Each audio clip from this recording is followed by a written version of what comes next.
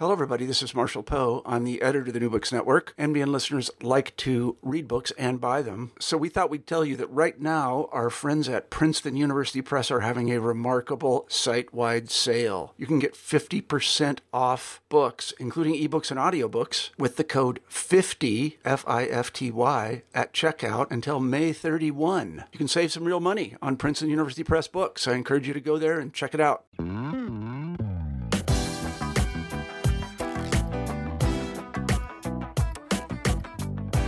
Hello, and welcome to New Books in Performing Arts. I'm Andy Boyd. Today we're talking with Grace Elizabeth Hale about her book, Cool Town: How Athens, Georgia Launched Alternative Music and Changed American Culture. Grace, welcome to the program. Thanks for having me. It's great to be here.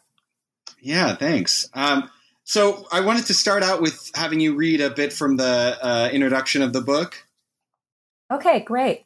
The first part of the book is called An Unlikely Bohemia. In Athens, Georgia in the 80s, if you were young and willing to live without much money, anything seemed possible. Magic sparkled like sweat on the skin of dancers at a party or a club. Promise winked underfoot like the bits of broken glass embedded in the downtown sidewalks. A new world seemed to be emerging out of our creativity, our music, and art, and our politics, but also the way we understood ourselves and related to each other. In my memory, the weight of the air on summer nights made possibility seem like a substance I could hold in my hand.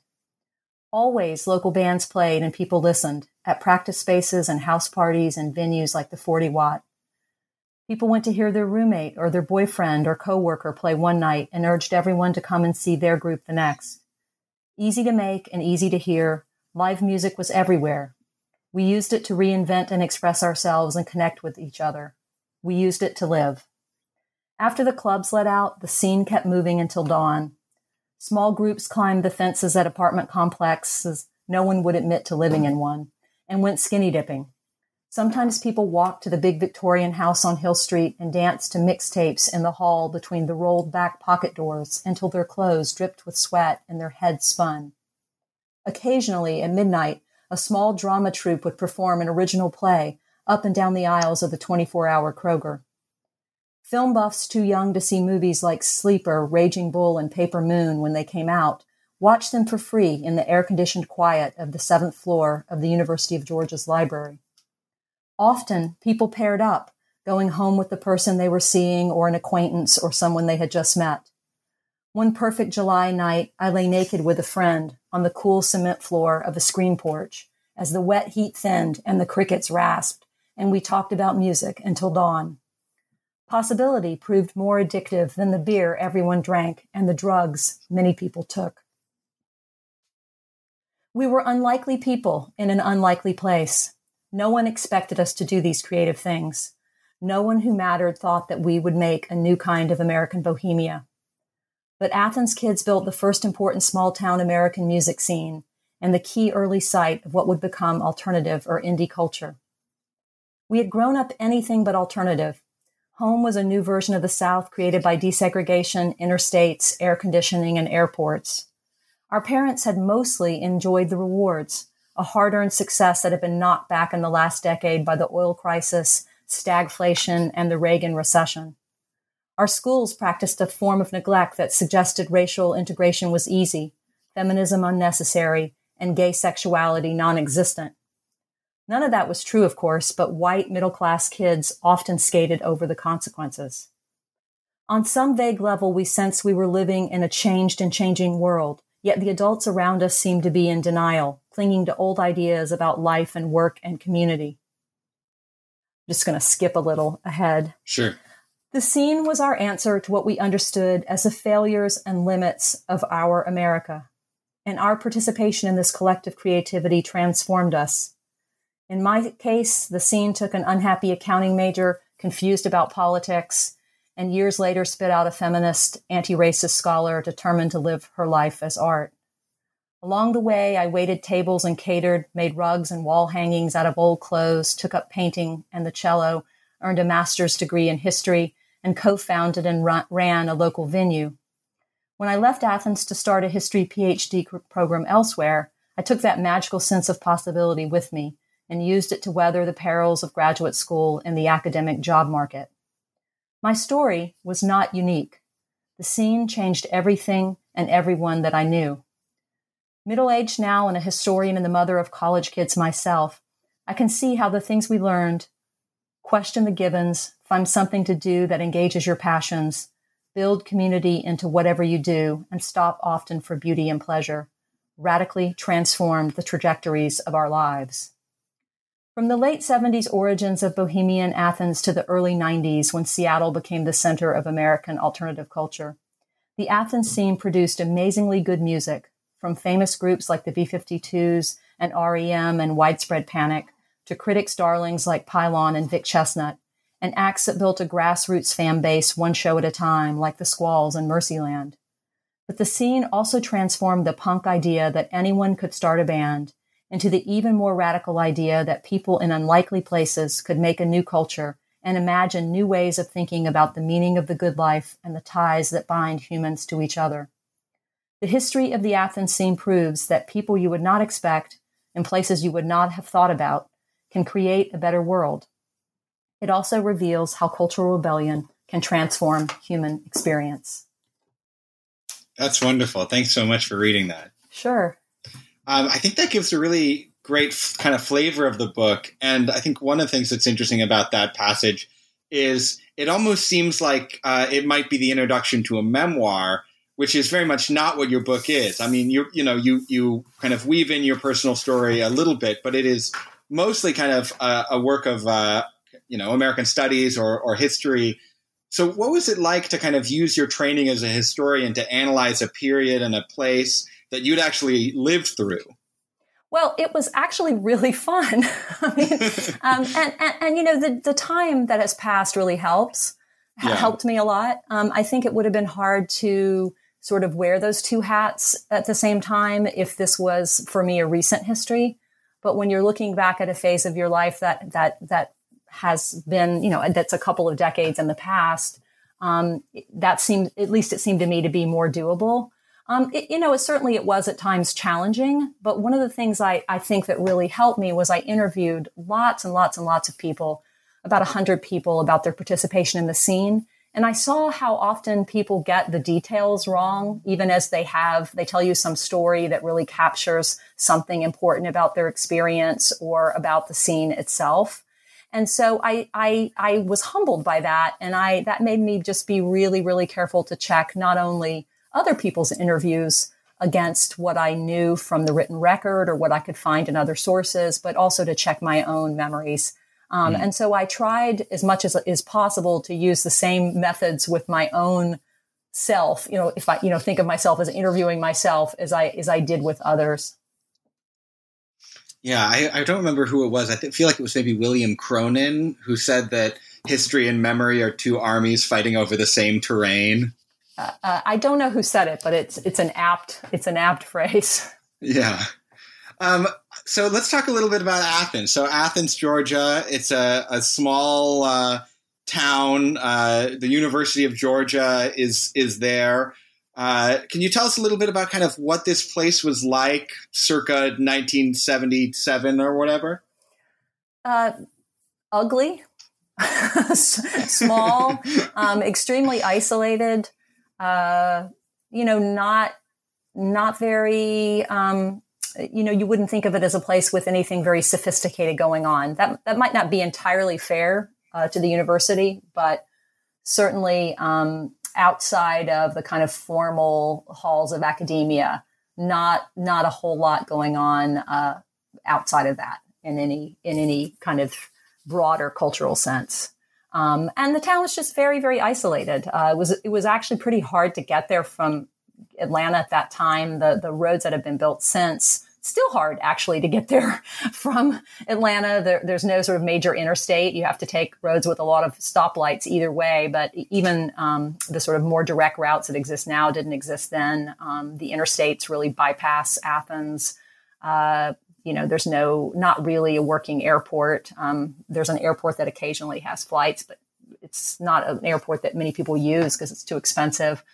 It's just a hard to get to place. It's isolated. And it was really known for Bulldog football. and probably fraternity and sorority life at the university. Yeah. So, I mean, was that isolation part of the kind of, was that one of the ingredients that made it what it was? I mean, it was not a place where it was easy to get out and go see a show, somewhere else. It wasn't the suburbs where you could, go into the city and get your culture, right? Yeah, so, I mean, was that part of what made it this kind of, pressure cooker? Yeah, that's certainly part of it. People absolutely did road trip to Atlanta to see music. Lots of folks from Athens, for example, went to see the Sex Pistols when they played in Atlanta. Their first show in the U.S., bizarrely enough, was in Atlanta. And people went to that. So people would do that. But that's a pretty major haul. It's going to take you almost 2 hours, to get there. So I think the thing about isolation is, in some ways, I mean, it's absolutely key, but in other ways, the early sort of press about Athens, when music critics, underground music critics in particular, first discover Athens, they really over-exaggerate the isolation. So I want to both say, yes, it's isolated, but I also want to say that it's not so isolated as the kind of myth of Athens suggests. There are people in Athens that have lived in other places, that read art magazines, music magazines. I mean, you can read those free in the University of Georgia Library. There was a well-stocked newsstand, Barnett's downtown. I mean, people read the Village Voice. People read music magazines from England and from elsewhere. New York Rocker you could buy in town for years. So people had a sense of what was going on, and also some people traveled back and forth. And I think that really the key figure there is a guy named Jerry Ayres, who later changes his name to Jeremy Ayres, who grows up in Athens. His dad's a professor and moves to New York City, as people always did. And, one of the things I'm arguing is, before Athens, if you wanted to be Jerry Ayres, you had to move. So he moved to New York and became a part of Andy Warhol's factory scene, transformed himself into the drag queen Silva Thin, wrote for Interview magazine, hung out at the factory, got to be friends with all the famous drag queens. And his friends from Athens, who just happened to be Keith Strickland and Ricky Wilson, came to visit him.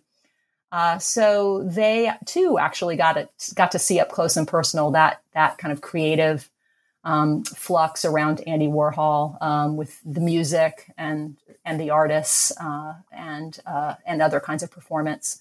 And so people had some sense of what was going on in other places. So isolation, it's like the sweet spot. There's enough isolation, but there's also a little bit of knowledge, right?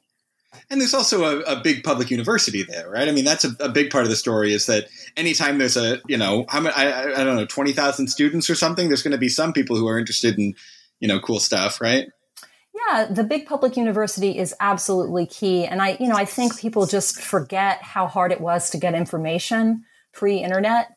You really couldn't get access to materials unless you were near a university library or one of the few really robust municipal libraries like New York Public Library. Most places didn't have a library like New York Public Library. So university libraries really provided that service. And that was absolutely key. People could go and read the old bound periodicals. They could watch all kinds of sort of what are thought of as classic, important films, old films of all kinds, listen to all kinds of recordings of music and other things from all over the world that were collected in the music library, all the kind of things that people can access today through streaming services and through the internet, people could get through the library. So that was really, really huge. And then, there were a few professors that really sparked people's imagination or encouraged people to investigate more deeply into certain things that caught their interest. Is there a connection between the kind of sound that came out of Athens and the fact that there was a university there? I mean, it seems to me like there's kind of a kind of self-taught primitiveness to early punk, and then a little bit more of a sense of irony, a little bit more of a consciousness of like a historical moment in later new wave bands who are often associated with universities or art schools, like the Talking Heads at RISD or, Galaxy 500 at Harvard or something. Like, do you think there was I feel like I'm about to answer my own question, but like, is college rock a real thing? No. I mean, in the same way that all genres aren't real things really outside of the business of the, music industry. Yeah. And yet at the same time, they have meaning for people. So So I guess I'm going to give that classic answer of yes and no. It is totally and it isn't a real thing. But I do think that what is real about college rock is that it is a genre that is so indebted to college radio. Yeah. And college radio is very eclectic, but it's also very much, radio stations on college campuses, blasting their music to college students. So that is a certain segment of the market that is, college students who don't want to listen to commercial radio. So that is a kind of bounding off of the audience from other audiences that I think it's worth thinking about. And in that sense, what I mean by the music industry in relation to college rock isn't the music industry sort of as we always understand it, but just the sort of structures that are in place, who is defining college rock, who is circulating it. And I think the key there is college radio. But back to your bigger question, I mean, I don't really think there is an Athens sound. And I think that's part of my answer would be there is not really one sound, but there is early on, and it's really powerful for a long time, a kind of interest in amateurism in music and the idea that you need to create your own style of playing, that you don't need to copy what other people are doing, that you shouldn't play covers unless you radically reconstruct them, and then you should only play them in jest or in irony or in your encore.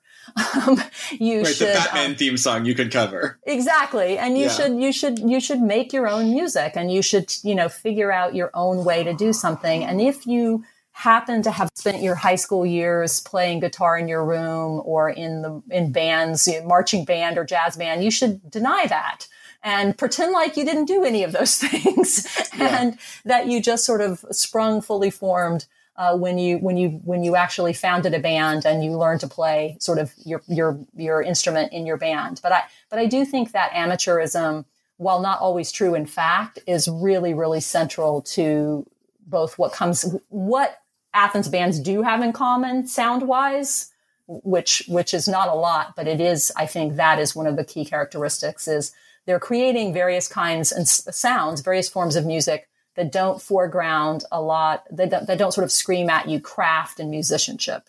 Right. Not a lot of solos in a lot of these bands. Exactly. Yeah. So you talked about this idea of wanting to appear like you were kind of emerged fully formed. And I feel like the B-52s really feel that way. They have such a, distinct, weird aesthetic, such a weird sound, and also a look. They're on the cover of your book because they're a better looking band than any other of the bands that you write about, just in terms of that's a great picture and it really feels like it says something. So what were the kind of secret influences or ingredients that went into the B-52s? Yeah, I just want to say before passing on that picture, Cindy and Kate are wearing fake fur muffs on their heads as wigs. I just love that. Absolutely love that. And that is literally a picture of their very first gig. I think that the B-52s, the idea that the outside world has that they spring fully formed is really because of that isolation that exists in Athens and the fact that they are practicing in some ways behind closed doors for a long time before they really take their music on the road. And it also, I think, has to do with what I was talking about before, that Keith and Ricky have this kind of experience of the wider world. Jerry Ayers moves back to Athens, and the two of them and another guy who's a student in the art school, Robert Waldrop, and Jerry are inseparable, and they are creating their own kind of performance art on the streets of Athens, doing all kinds of crazy things. Especially given the state of Athens at the time. These things might not turn heads today, but then they certainly did. They would do things like set up their living room furniture at a busy intersection, complete with rugs and lamps and sofas, and then just sit there all day and drink tea and read books. They basically, they went and took over a neighborhood Mardi Gras party, with, face makeup and all these bizarre Victorian costumes, and just joined into this neighborhood. Some little neighborhood in Athens was having a Mardi Gras party and parade. Like a block party, right? Exactly. Just a very suburban, middle-class family kind of thing. And they sort of crashed it. They would do those kinds of things in Athens. So they were working on their performance art a long time and on their, what we might think of as drag practices, dress up performance, what you can do by dressing up, what kinds of changes, what kinds of, ideas about fluidity and what is possible that you can create with those, with clothes, with costuming. And when they started, most of the music was on tape. They had, Ricky had a big reel-to-reel tape machine, and they set that up at their first couple of gigs, and played. They basically are performing to mostly taped music.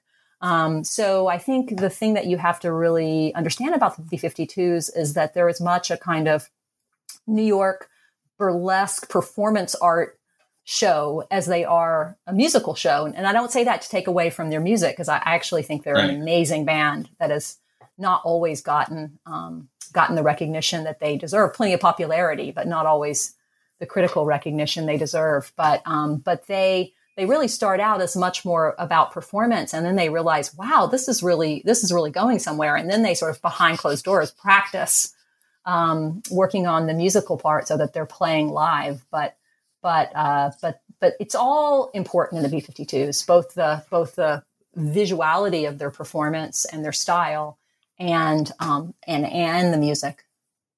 And you write about the queerness of the B-52s, that they were really, they kind of wore that on their sleeves, right? Which was, I imagine that must have, by itself been quite striking in the Georgia of the late 70s.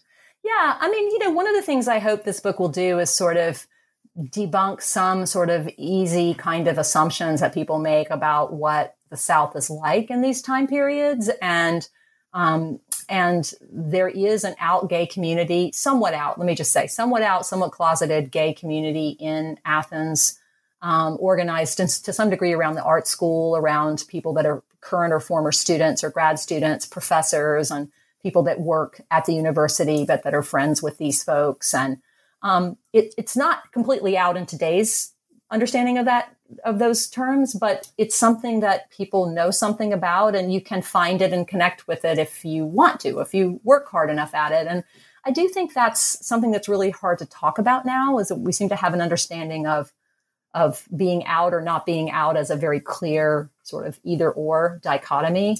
And also, I think it's hard for people today to understand that there was a time period when people really didn't talk about these things. Most people didn't talk about or sort of publicly proclaim what category they belong to in terms of their gender and sexuality in ways that I think are very, very important to people today. And so it's a hard thing to talk about because the language and the categories don't really line up with today. But at the same time, it was really quite radical. And really important in terms of the origins of the scenes. I think that's something people really don't understand, is that there really is a kind of queer culture origins to a lot of what's going on in Athens, and the B-52s and some of the people that follow them are absolutely central to that. In a way, that relationship to queerness feels very contemporary, that it's like, it's fluid, it's kind of transversing all of these boundaries. It's not these kind of rigid 90s identity politics, ideas about, I'm going to stake my ground on this one unmoving sort of plot of identity, and that's the end of it, right? Yeah, I found this hard to talk about just because the language and understandings are so different today. But I think we sort of have this idea that you have to claim a category. That's the way to expand freedom, and you have to claim it and live it. And I think these figures that I'm talking about really thought that not claiming a category, given that the categories were so limited at the time, the public categories, that the way to have freedom and to have greater freedom to express yourself and be yourself and just be was to reject the categories. Now, I think, the flip side of that is it does allow some people to sort of play a bit with being a little bit under the radar, somewhat in the closet, and you could say have it both ways. Not having to make that kind of public stand. And, people have certainly criticized Michael Stipe for that over time. On the other hand, you also have a situation where a lot of people, because of that fluidity and freedom, are able to expand their sense of who they are personally to live a life they might not ever have imagined, to actually have a journey where they become something they didn't even know existed when they were 18, say. And to produce a lot of really interesting art and music along the way. So I think it's important to realize that it can cut both ways, but not just to see it as that fluidity is not just a negative of people that are trying not to come out and not sort of bear the consequences, if that makes sense, of that choice. People really can also exist in that kind of fluidity as a way to expand the possibilities. On the other hand, there were people that were 100% out. I mean, Mark Klein of Love Tractor, I had a great interview with him where he said, "Why do you think I was so popular? I was out from the moment I stepped foot on campus as a freshman." And then, somebody like Ricky Wilson, who was telling his friends that he was gay, his high school friends that he was gay in 1970 in Athens. And just to put that into perspective, 1970 is the year that in Athens, they finally shut down the black high school and fully integrated the public school system. And Ricky Wilson, at the same time that is going on, he's telling his friends that he's gay. So I think that's really pretty radical. So one of the things I'm trying to do in the book is just to show, sort of try to understand that maybe sometimes we need to think about what's radical in context. And the B-52s, it's certainly high school. I was a high school kid in America at the time when they started putting out their albums. And I remember this. It was like all the high school kids knew they were gay, even if they didn't, come out on the front page of the Atlanta Journal-Constitution and say, we're gay, Right. Yeah. So. In the same way that, people kind of knew Andy Warhol or Truman Capote or, whoever, like they didn't have to say it for it to be clear to most people who are paying attention. Absolutely. And again, I think that's just so foreign to how things go now that people have a hard time. I know that when I try to teach my college students, at UVA, these things, they have a hard time understanding how can something be so unspoken and yet so unknown, so known by everybody, but not directly spoken about. Yeah. So one of the ways you construct the book is that there's kind of major bands that you devote quite a bit of space to. And the next one after the B-52s is Pylon, which is a really great band, sort of a post-punk, dance punk band, but that, is not as well known today as some of the other acts you talk about. So what made Pylon special and what made it, you talk about what Peter Buck in 1988 says Pylon's the greatest rock and roll band in America after REM's on the cover of Rolling Stone saying, with the headline, America's greatest rock and roll band, he says, no, it's Pylon. So what made people love Pylon? Well, first, I just want to say it was Bill Berry, although your story's great. Sorry. No, it's okay. It's just for the record. It was the historical record. That's it was great, Bill Berry, but it's okay. It's the same point. And I think that Pylon is first of all, their music is just really incredible to listen to, especially live. I don't think that their recordings, for the most part, capture, with the exception of some live recordings that have been put out, capture the excitement and energy of their live shows completely. I will note that they are actually re-releasing their entire catalog this fall.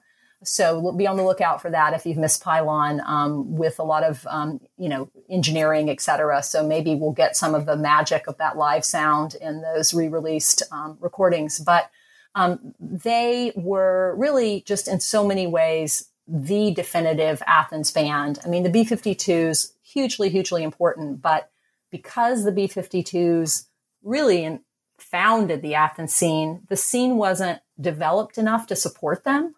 They couldn't stay in Athens if they actually wanted to be serious musicians. There was no sort of infrastructure at all. If they wanted to play for A&R reps, for labels, they had to actually rent a venue. If they were trying to figure out, how to understand the contracts these record companies were offering them, Ricky Wilson would go to the law library at Georgia and look up stuff in the books in the law library and talk to the librarians, right? There was no infrastructure for them to access. And so, people, sort of blamed them for leaving. But, if they had been a couple of years behind themselves, they could have stayed. But they created it all, but it wasn't developed enough to support them. So they left. But that left the ground wide open, so to speak. And Pylon really became kind of the quintessential band of the early Athens scene, in part because they so embodied this sort of spirit of amateurism I was talking about. Michael Lahusky and Randy Bewley learned to play their instruments, the bass and guitar, in the band. Vanessa the singer had been sort of in church choirs and a little bit in a like high school choir, but she really honed her chops as well in the band. So they really embodied that kind of Athens ethos of amateurism. The drummer Curtis Crow had drummed a little bit for other bands, so he's has a little bit of a different history. But so they embodied that amateurism. They were all art students, all four of them UGA art students. And they really took to heart what they learned in the art school, which is that you don't really have to have expertise. You don't really have to, know everything. You can just experiment with different mediums. Just, if you're in photography and you want to make sculpture, just do it. Just seize the things at hand and do it. And that was really the spirit of the art school, almost like a kind of punk ethos, but in the visual arts world. And as I said, they were all art students. So they really just not only had this amazingly quirky, original sound that you could dance to, which was absolutely key in Athens, from the B-52s on. You had to be able to dance to it, but they also just really, in many ways, created the whole kind of myth of Athens. It's really based on their story. And then the clincher is that, they broke up at what everybody thought of as sort of the cusp of fame. The people in the band didn't so much see it that way. They felt like they had kind of plateaued at a certain level and it wasn't fun anymore. But they were drawing huge crowds in Athens and Atlanta in 1983 when they broke up. They had been asked, for example, to open for U2 on one of their first big tours of America, a dream gig, right, for any up and coming band. But they didn't like it. They felt like these U2 fans were booing them and didn't care about their music, and nothing about that was fun. And so that kind of art for art's sake, we did this because we had this original vision we wanted to put out there, and we've done that, and that's what we cared about. And now we're going to break up because it's not fun anymore. That really helped cement their reputation as this kind of mythic Athens band.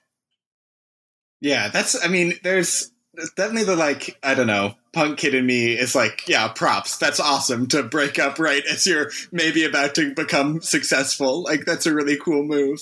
Yeah. And they just, they stayed around in town after they broke up the band. And so, you'd know about Pylon, and then you'd go to Kinko's Copies, and, Vanessa would be ringing up your Xeroxes, and it was just like this royalty thing, that here was this legendary figure, and she was just in town living her life. So I don't want to take away at all when I say this from their music, but I think they became so important to Athens as a scene because they had this amazing music, but also they had this amazing story. Yeah. And that also speaks, the fact that she's still working at the copy shop after the band breaks up speaks to the fact that, you could become a pretty big Athens band and still not be making any real money. Yeah. They're an interesting example, though, because they actually all quit their day jobs fairly early on and were able to make enough money playing New York. People in New York just loved them, and at that time, they could get guarantees in New York, and Athens was so cheap they could mostly live on it. So she didn't have to work at Kinko's the last couple of years of being in Pylon.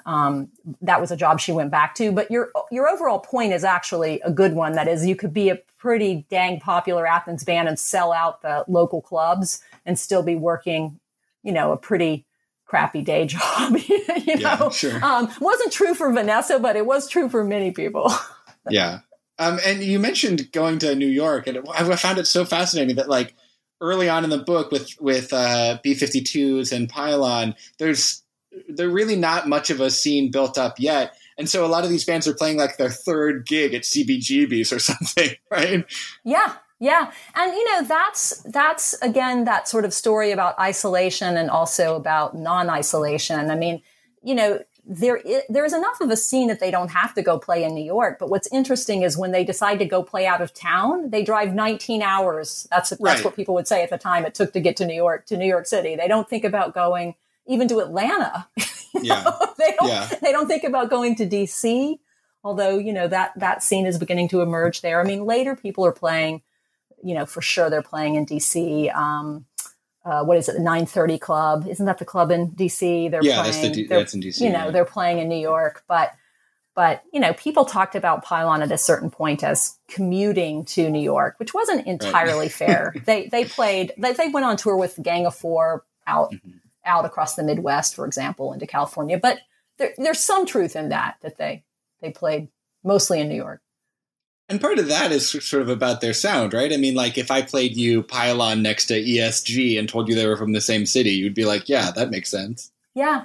Some of it's their sound. And they're very performative. They have this just incredibly, especially Vanessa. I mean, Vanessa has this kind of charismatic stage presence that sort of it's almost like a mashup of drag queens and Southern beauty queens and like all these kinds of stereotypes. And she sort of creates this incredible persona as a performer that I think people really appreciate in New York. And, the band also doesn't, people's whatever their sexuality is, the band doesn't come across as a kind of traditional quartet of straight people, or, obviously it's not all guys, but so that also makes it more difficult to play other places. I mean, I think that is something, people don't really realize. I mean, the absolute kind of, widespread homophobia at the time. And, Atlanta and Athens were pretty damn enlightened for most places in Georgia. I mean, most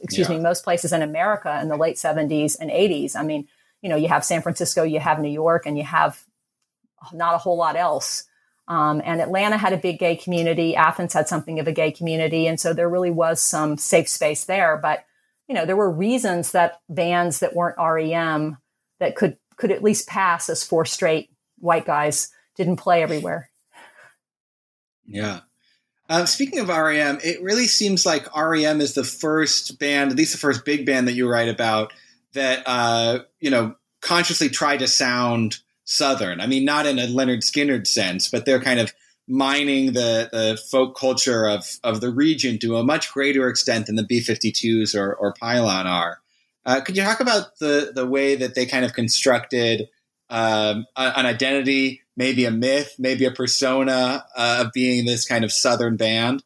Yeah, absolutely. Although I would want to say that in part, I think people don't see those other bands as Southern because of sort of outsiders' ideas about what Southern is. Right, yeah. So I think, the B-52s, for example, are doing a very interesting kind of playing with, on the one hand, a kind of drag queen culture of performing a kind of exaggerated femininity, which they've put onto Kate. It's on the women in that band instead of the men. So that's interesting. But it's also very much a kind of homage to working class women in Athens who are still wearing beehive hairdos and still wearing those kinds of clothes. And it's both at the same time. And so there is something. And also they're so indebted to James Brown and to funk and to those kind of Black soul traditions, and that, the deep Southern roots there. So I think there's a lot about the B-52s that is Southern, but I do get your point about a certain kind of interest in, at least in Southern folk culture, or ideas about what is thought to be folk culture that REM is playing with. And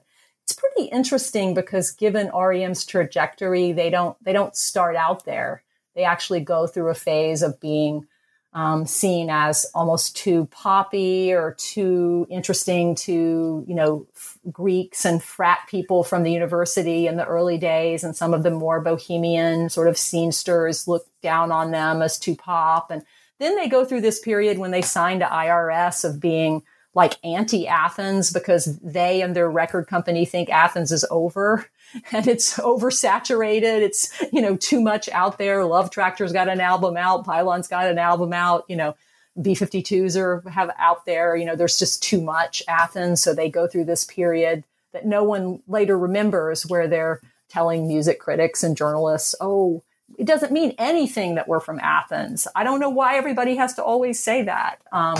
So it's interesting to see them circle back around, especially by the time of Reckoning and Fables, to this kind of interest in the region and in thinking about, what kind of models of Southern culture, what it means to be a creative person in the South can we find that are not problematic in ways that we don't want to emulate, like some of the models that grow out of later Southern rock, or the kind of, white supremacist University of Georgia.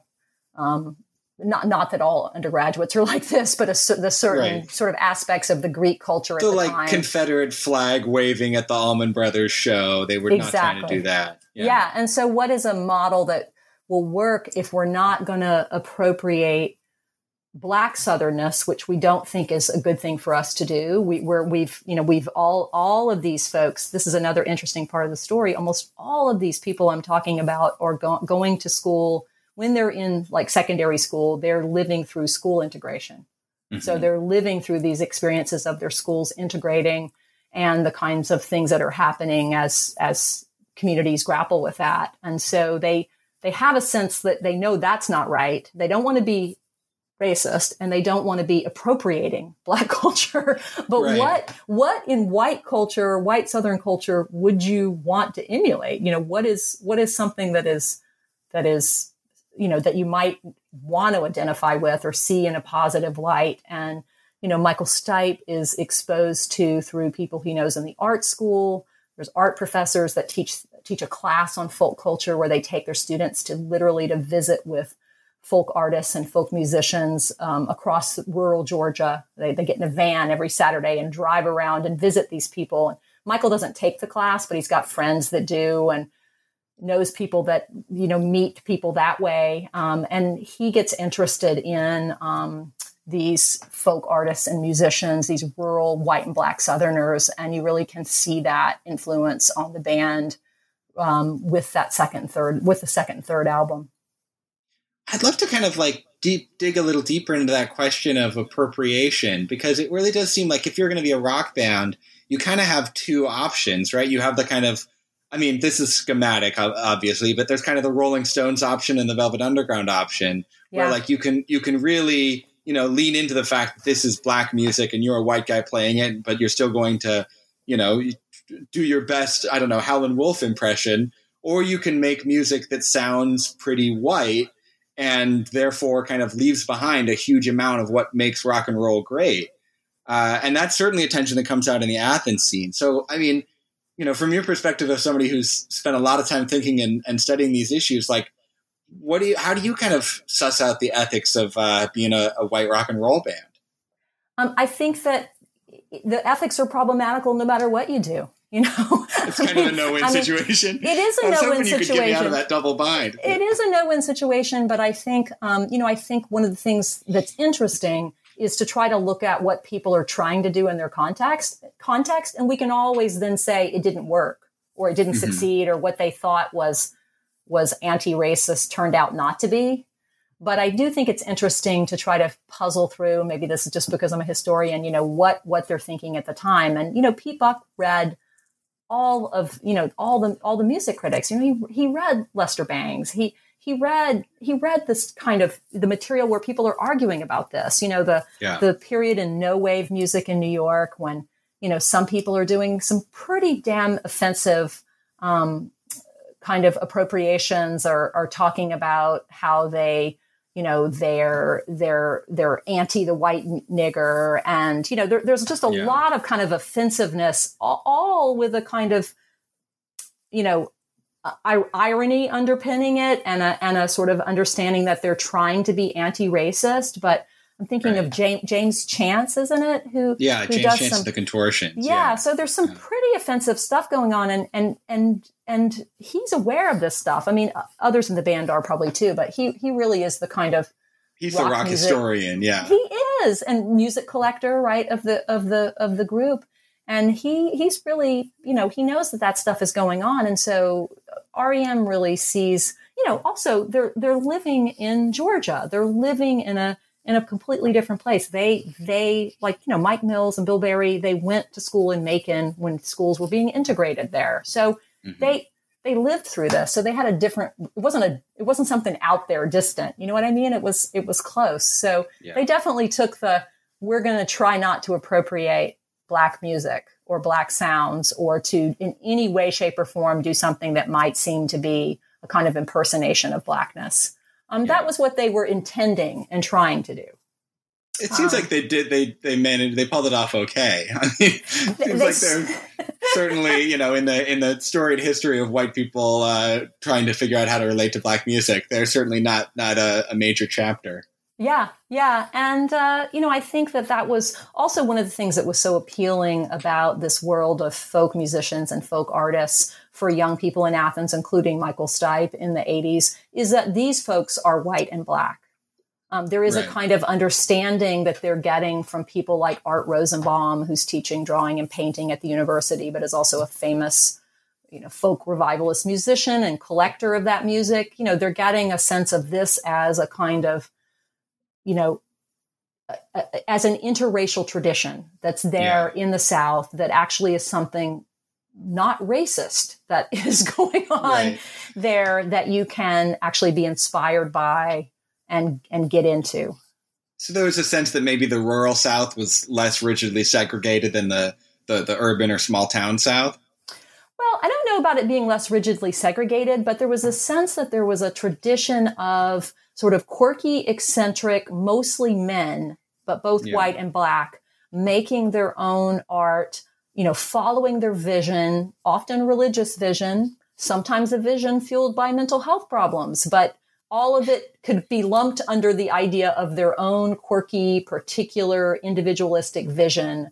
And they would build these sort of yards, installations that covered, their yards and their houses and the surrounding areas. And sometimes they would also be musicians. Howard Finster, most famously, painter and a musician, and a preacher as well. But other figures like that too. John and Ruth Williams, who create this strange set of installations. I think they call it Bible Land. I might have that wrong, but it's near Philomath, Georgia. Philomath, of course, is a name of a town that shows up in an REM song. And, they were just really interested in that. There was a kind of interesting intersection between their vision of indie rock, that you follow your own vision, your own eccentric, quirky, your thing, you play the guitar your way, you come up with your own eccentric tuning, this is what you do. And these amateur artists, right? And so there's this valorization of amateurism in the Athens music scene, and these visual artists are untrained in a formal sense. So there's that kind of connection to amateurism. So it's very inspiring for people. Yeah, I could imagine. So sort of slumming in a class sense is maybe less problematic than doing it in a racial sense. Exactly. And of course they don't, and whoever does, right? People don't see their actions that way. They don't see themselves as slumming in a class sense, but you're right. You're right. Yeah, for sure. So I would love to also talk about a couple more acts. So you write about some bands that were Athens successes, but never really broke out, like Love Tractor, OOK, the Barbecue Killers. What a great band name, the Barbecue Killers. Yeah. So why was it important for you to kind of tell the story not only of the bands that we've heard of that we might not know are all connected by being Athens bands, but also these other beloved bands that kind of never broke through? Yeah, when you're trying to tell the story of a place and of a community, I think it gives you a sort of different set of parameters than if you're trying to tell a story about this particular moment in popular music history and what over time becomes known as indie or alt music, alternative music. So because I was focused on this place, Athens, and the scene there, that gave me the kind of leeway to talk about bands that might be important in Athens, or might not even have tons of fans, but be important in terms of how people thought about the scene or how the scene developed. And so, that's just a different set of things that are helping you to make choices. I mean, my only regret is that I couldn't talk about more of the bands, but unfortunately, when you sort of talk about the history of bands, you know, it can kind of kill the narrative flow. So there's a lot of bands that I had to leave out that were really great bands and bands that meant a lot to people in Athens. But one thing I think that is interesting though is that bands, Love Tractor actually had, for example, a really big following outside of Athens for a while. I mean, they would tour they had the same booking agent that was booking like Husker Du and 10,000 Maniacs and other bands. And they would tour with Replacements and, you know, groups like that in the mid 80s when all the guys finished school. A lot of them were art students too. And they developed a pretty robust following. They also did very well in New York. Some music critic wrote about them in a way that suggested that all the guys in the band were gay, which was not true, but they were all cute. And so Mark Klein then told me, you know, that they would just pack them in New York because they became kind of the band for a certain segment of the New York crowd. So they certainly, you know, maybe they're not as well known now, but they actually somebody, for example, MTV had a contest about something where the winning prize was to get to spend the weekend in Athens with Mark Klein showing you around Athens. So, you know, they had a certain fame for a while. But some of the other bands, I think, you know, certainly what you're saying is really true of, but they were just super, super important in the scene. I mean, a band like the Barbecue Killers, it's just really hard to imagine that Laura Carter wouldn't have become a just national levels, you know, famous if that band had come around a little bit longer, you know, in the sort of age of Riot Girl, for example. I think she was a little bit too much ahead of her time, perhaps, with the kind of incredibly charismatic, gender bending kind of performance, and also a really hard edged sound that wasn't exactly like wasn't West Coast hardcore, or even Washington D.C. hardcore, but a harder sound than most of the bands in Athens, where they were very, very popular. But I do think, like I said, if they had come around, you know, just a few years later, it seems like they would have become super well known nationally. And they toured a lot even as it was. But you know, but I wanted to talk about what those bands did in terms of the dynamics of the local scene. So speaking of the dynamics of the local scene, it seems like at a certain point, Athens stops being, you know, an unlikely Bohemia and just starts becoming one of the major American centers of alternative culture. So when and why and maybe how did people start kind of coming to Athens because it was Athens and not sort of because they were going to college and then they happened to find out that there was some cool stuff going around? Yeah, I mean, and I think that is really the big change. I mean, it's not sort of a rise and fall arc in terms of the interesting music being made. It's an arc of change that really has to do with the place being an unlikely and then being a place that's assumed to be a certain kind of quirky bohemian place. But you know, it's obviously the success of REM. I mean, by the mid 80s, they're underground famous. You know, they're helping to make indie music or college rock, however you want to parse the genres, you know, a major force in the music industry. They're probably the most important band in that. And even though they don't become mainstream famous really until the early 90s, late 80s a little bit, they start to have some hits, but thinking of Losing My Religion as their first global mega hit, right? But they're already, you know, underground music famous in the late 80s. And so people begin to come to town to sort of follow Michael Stipe around or try to, or, you know, see where they live. And that kind of thing begins to happen because of their success. And then the other thing is the movie Athens Inside Out that comes out. It's put together in 85, 86, but it really starts to circulate in 87. And it is, it plays on MTV. It plays in sort of old movie houses near college campuses or on college campuses. And it really gives a picture of Athens as that kind of eccentric, eccentric male visionary creative types influenced by folk artists. That is the vision of Athens that the film puts out there. And it's mysterious and super interesting to some people, and people begin to come to town looking for that Athens, if that makes sense. I mean, one person I interviewed, Jeff Walls, from lots of bands, frankly, but Guadalcanal Diary being one of them, said that they always said before and after the movie. Right. Athens. Those are the two out. Periods. Yeah. Yeah. So that film, I mean, it doesn't happen right away because of the ways that things circulate in those days. It takes a while for a sort of critical mass of, screenings, late night screenings on MTV, et cetera. But over time, that film really has a huge impact. It's kind of surprising. I mean, you mentioned REM having their first big hit in 91 or something like that, after they'd been a band for something like 10 years. I mean, it's kind of an amazing amount of time to be underground heroes and then to kind of have this major breakthrough. Yeah. I mean, I guess the late 80s, what year is it? Is it 88 when this one goes out to The One I Love? The One I Love is maybe a top 10 hit. I should have brushed up on my statistics.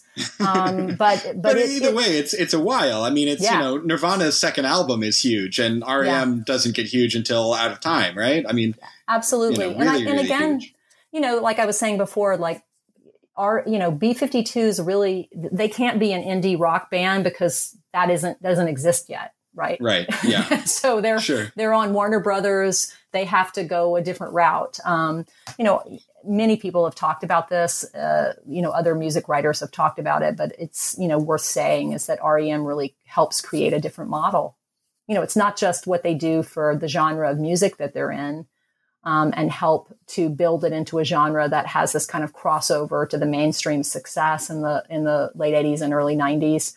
But also that they create a different model of being a band, that you can stay in your hometown, that you can manage your career in a way that sort of doesn't make you indebted to your record company, where you keep as much control as you possibly can. You keep your expenses down, your payouts down, and you manage your own career with your own people. Hire your own manager, hire your own lawyer that are independent of the industry, and build your career your own way.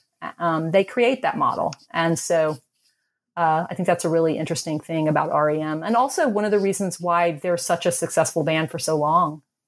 Yeah. I saw them in 2008, and they were still really great in 2008. Yeah. That was after Bill Berry left, right? Yeah. He left in the late 90s. Yeah.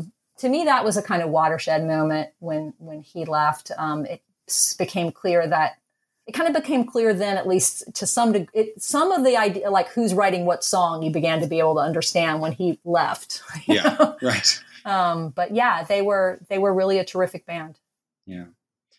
I'd also love to talk about the last major artist that you devote a ton of time to in the book is Vic Chesnutt, who's one of the greatest American songwriters of the past 40 years, let alone one of the greatest songwriters to come out of the Athens scene.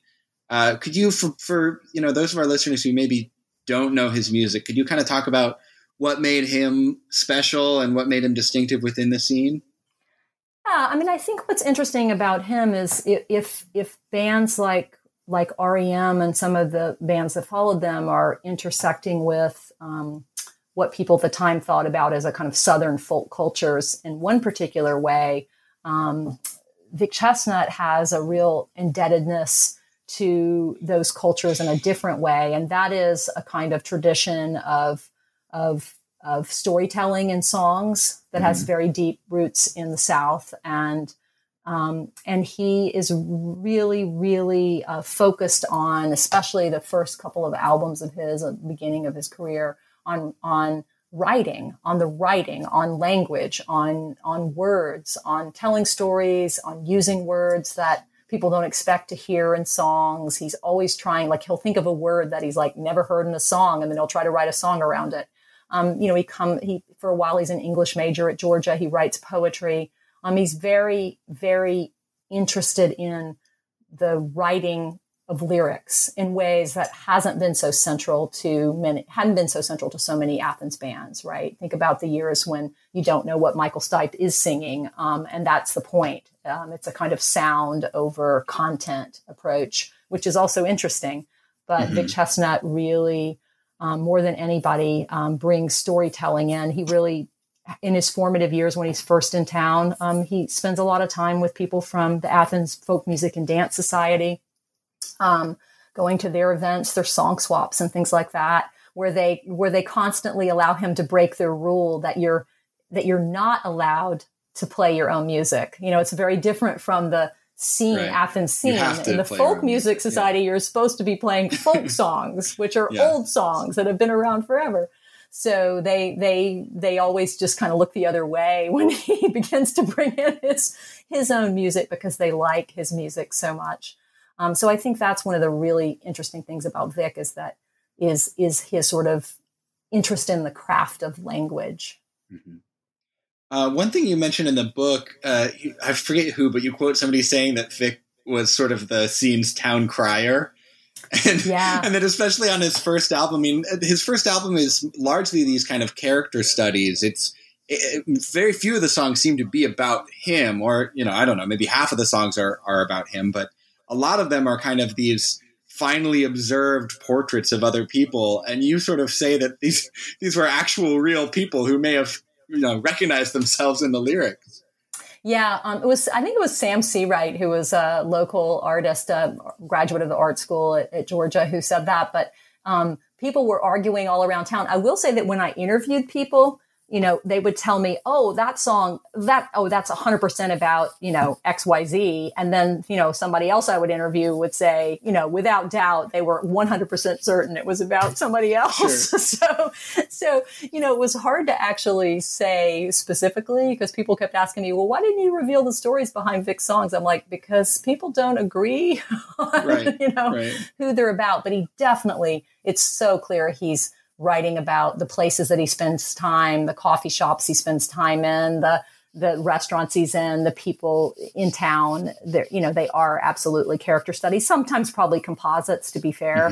Mm-hmm. But he is very much writing about the local scene. And for the longest time, I mean, he really is only a local musician. He starts out playing at this coffee shop gallery called The Grit, acoustic. Well, he's in a band when he first comes to town called the Dashboard Saviors. But when he goes solo, he's playing at the Grit by himself, like Friday afternoons forever. And then he gets a gig at the 40 Watt. And the posters literally will say, you know, Vic Chestnut, you know it, Tuesday night, every Tuesday night till hell freezes over, because he plays for like more than a year every Tuesday night. Yeah. And he really, really hones his skills with these kind of regular gigs in these spaces. Yeah, I could definitely, a song like Soft Picasso definitely seems like it could be about a particular two people, or could it be about, hundreds of relationships on every college campus in America? Yeah, that one is definitely about two people. That's about most people agree on. Yeah, so one of them was actually, I think both of them at various times were roommates of Vic's, but they date each other. And that is Vic's take, anyway, on their relationship. So yeah. It's a great song. Absolutely really great song. Yeah. I love that line, live by the scam, die by the scam. Live by the scam. Yeah, that's great. That's great. So that is, that's a lot of his songs work this way, but that really does feel like it could work on the page as a sort of confessional, Frank O'Hara type poetry. Yeah, absolutely. I think, Speed Racer is another song like that, which is one of, I think you're right. The early songs are not as often about himself. That is one exception, but it's about him when he's a kid. But then it's also about his atheism, and, he takes he has that wonderful songwrite ability to take the particular and then open it up into some kind of, massively deep, important statement about humanity, right? From that little particularist beginning.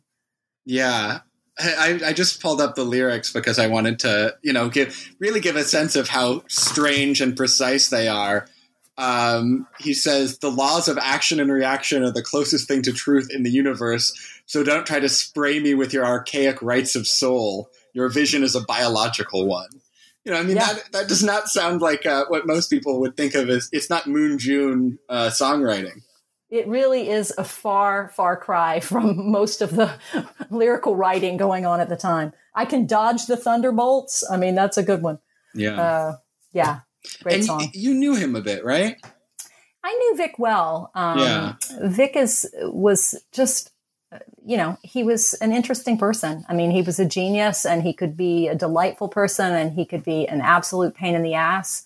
And anybody that knew him that doesn't say that is just covering up the truth. He had a lot of demons, and he struggled with depression, and he struggled with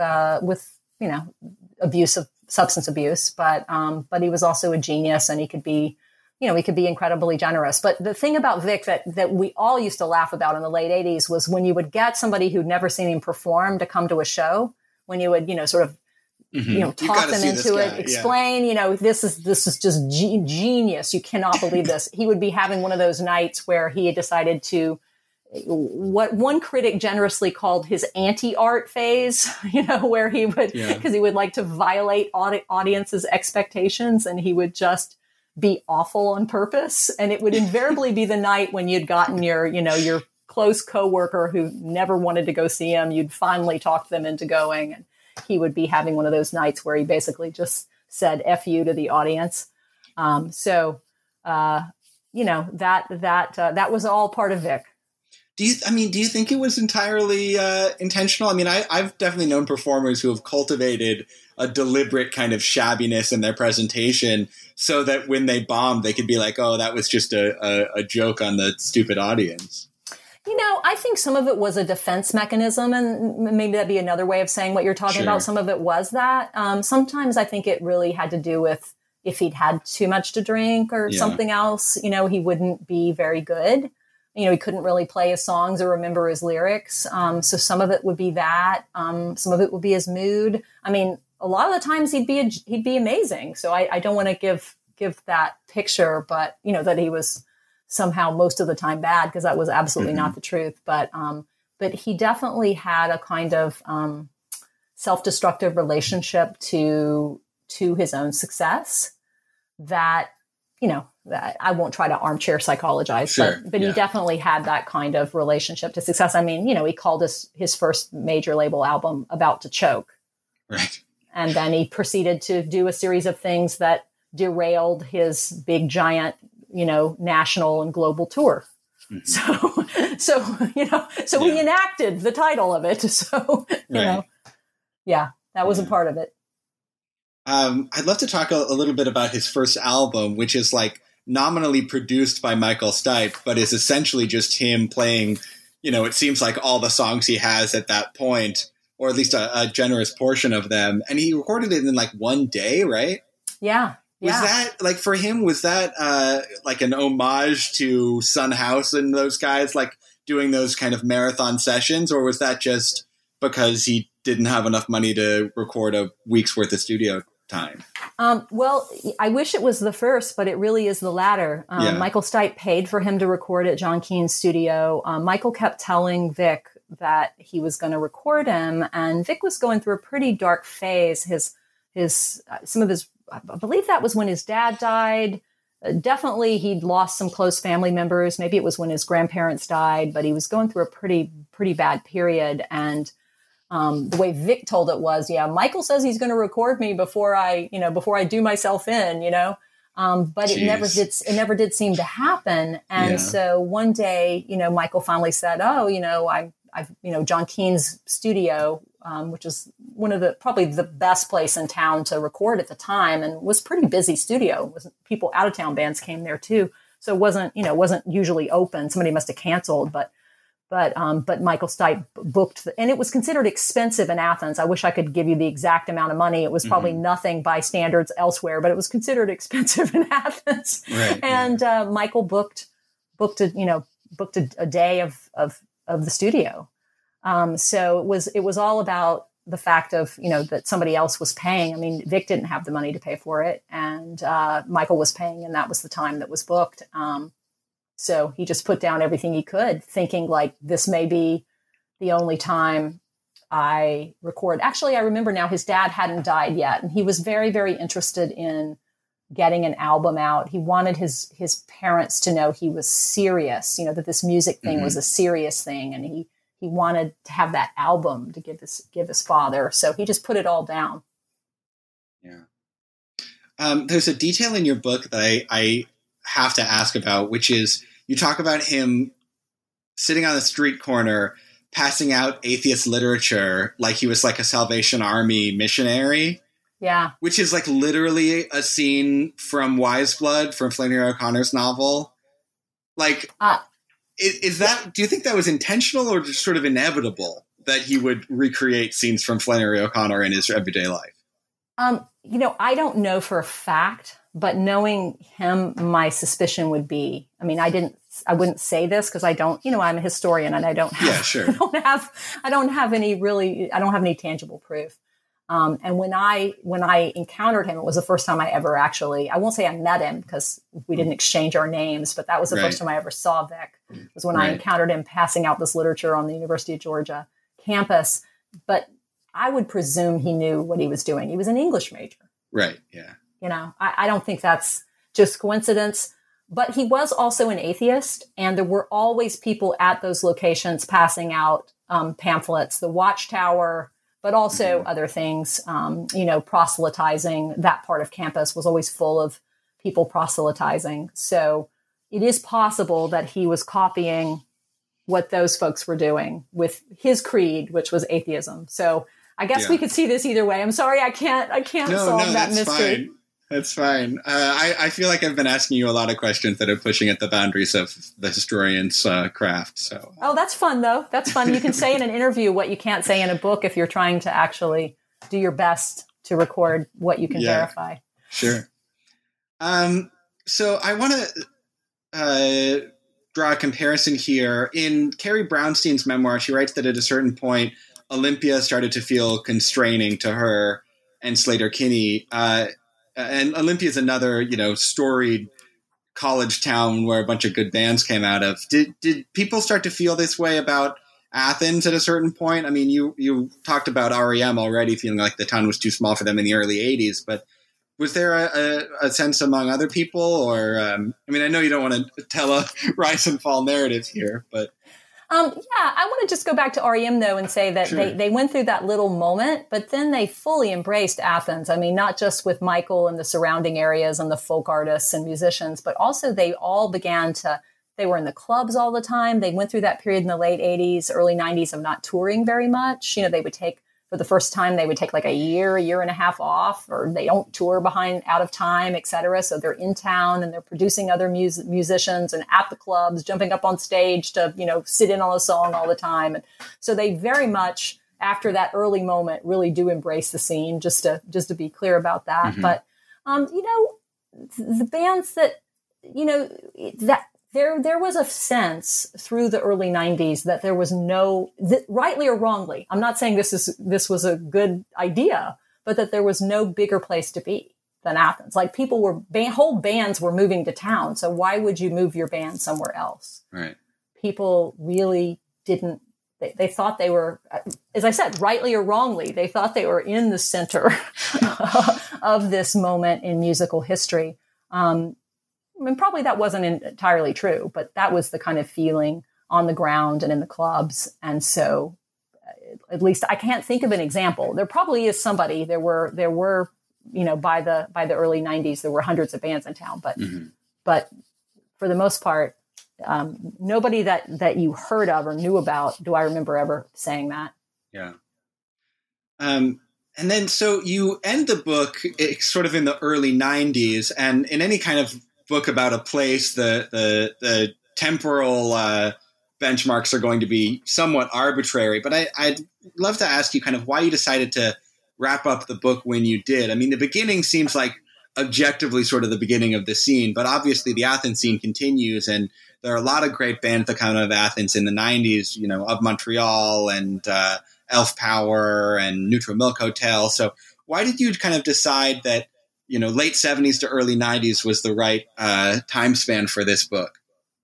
Well, I guess for me, I thought that history, the phase of Athens I was talking about, that there's something really profound about REM having a global, an album that is a hit everywhere, that people in Moscow are listening to Losing My Religion as the Soviet Union is coming apart. I mean, that there's something that's just a whole different moment than people are bopping around Athens singing along to Radio Free Europe. So that seemed like a major turning point. And also the fact that at that exact moment that that's happening, that Nirvana is coming out with an album that just goes to the top of all the charts and puts this alternative space, makes it in a certain way its own mainstream musical genre that has all of this massive attention from audiences and major labels. I mean, it wasn't the first time major labels have been interested, because major labels signed so many of those bands that were really hitting it around 84, 85, like the Replacements and Husker Du and all those bands, there was another moment of that too, but there was something different about that Nirvana moment. And it seemed like that the kind of cultural formation of alternative culture was really changing in that moment. And that seemed like it was going to be just too much. I was going to need a lot of space to cover that well. And that the book, books can be too long. So that seemed, having to deal with Riot Grrrl, having to deal with the rise of Seattle, having to deal with Nirvana, having to deal with all the ways in which those developments impact what's going on in Athens. It just seemed like another project. It's a minor reason. I mean, it's really not the major reason, because I begin the book and talk about a pretty good stretch of time before I actually moved to town. So it's not the only reason that I moved away at that time, but it was a little bit of the reason, because I didn't have contacts. I didn't know people to track down and interview. That would have been a different kind of work to do, but that wasn't really the main reason, because the people I had to interview about the late 70s and the first couple of years of the 80s, I wasn't there then either. So So it wasn't strictly that, but it did kind of line up nicely that 91 was a major kind of turning point, at least in my understanding of the history of indie music. It's a major turning point when you could sort of argue that there is no more indie music. I mean, not in terms of its indie. Right. Alternative becomes obviously still is a genre that Spotify uses to categorize music, right. and Apple Music, et cetera. But I think that's a major turning point. And also I think that the history of those Elephant Six bands, and how a bunch of guys have these ties to a small town in Louisiana and move to Athens, and then develop this whole series of bands and a record company, et cetera. I think that's a really interesting history. But that was going to be that was going to take a lot of ground to cover. That'd be its own book, probably. Yeah, I mean, I think those bands are amazing. I mean, Neutral Milk Hotel of Montreal, Elf Power. I mean, there's great music coming out of Athens in that period, and then we get into the Drive-By Truckers, right? Yeah. That whole era. So you could absolutely keep going. Every time I write a book, I try to make it shorter than the last one, and I don't usually succeed, but I try, and you got to stop somewhere.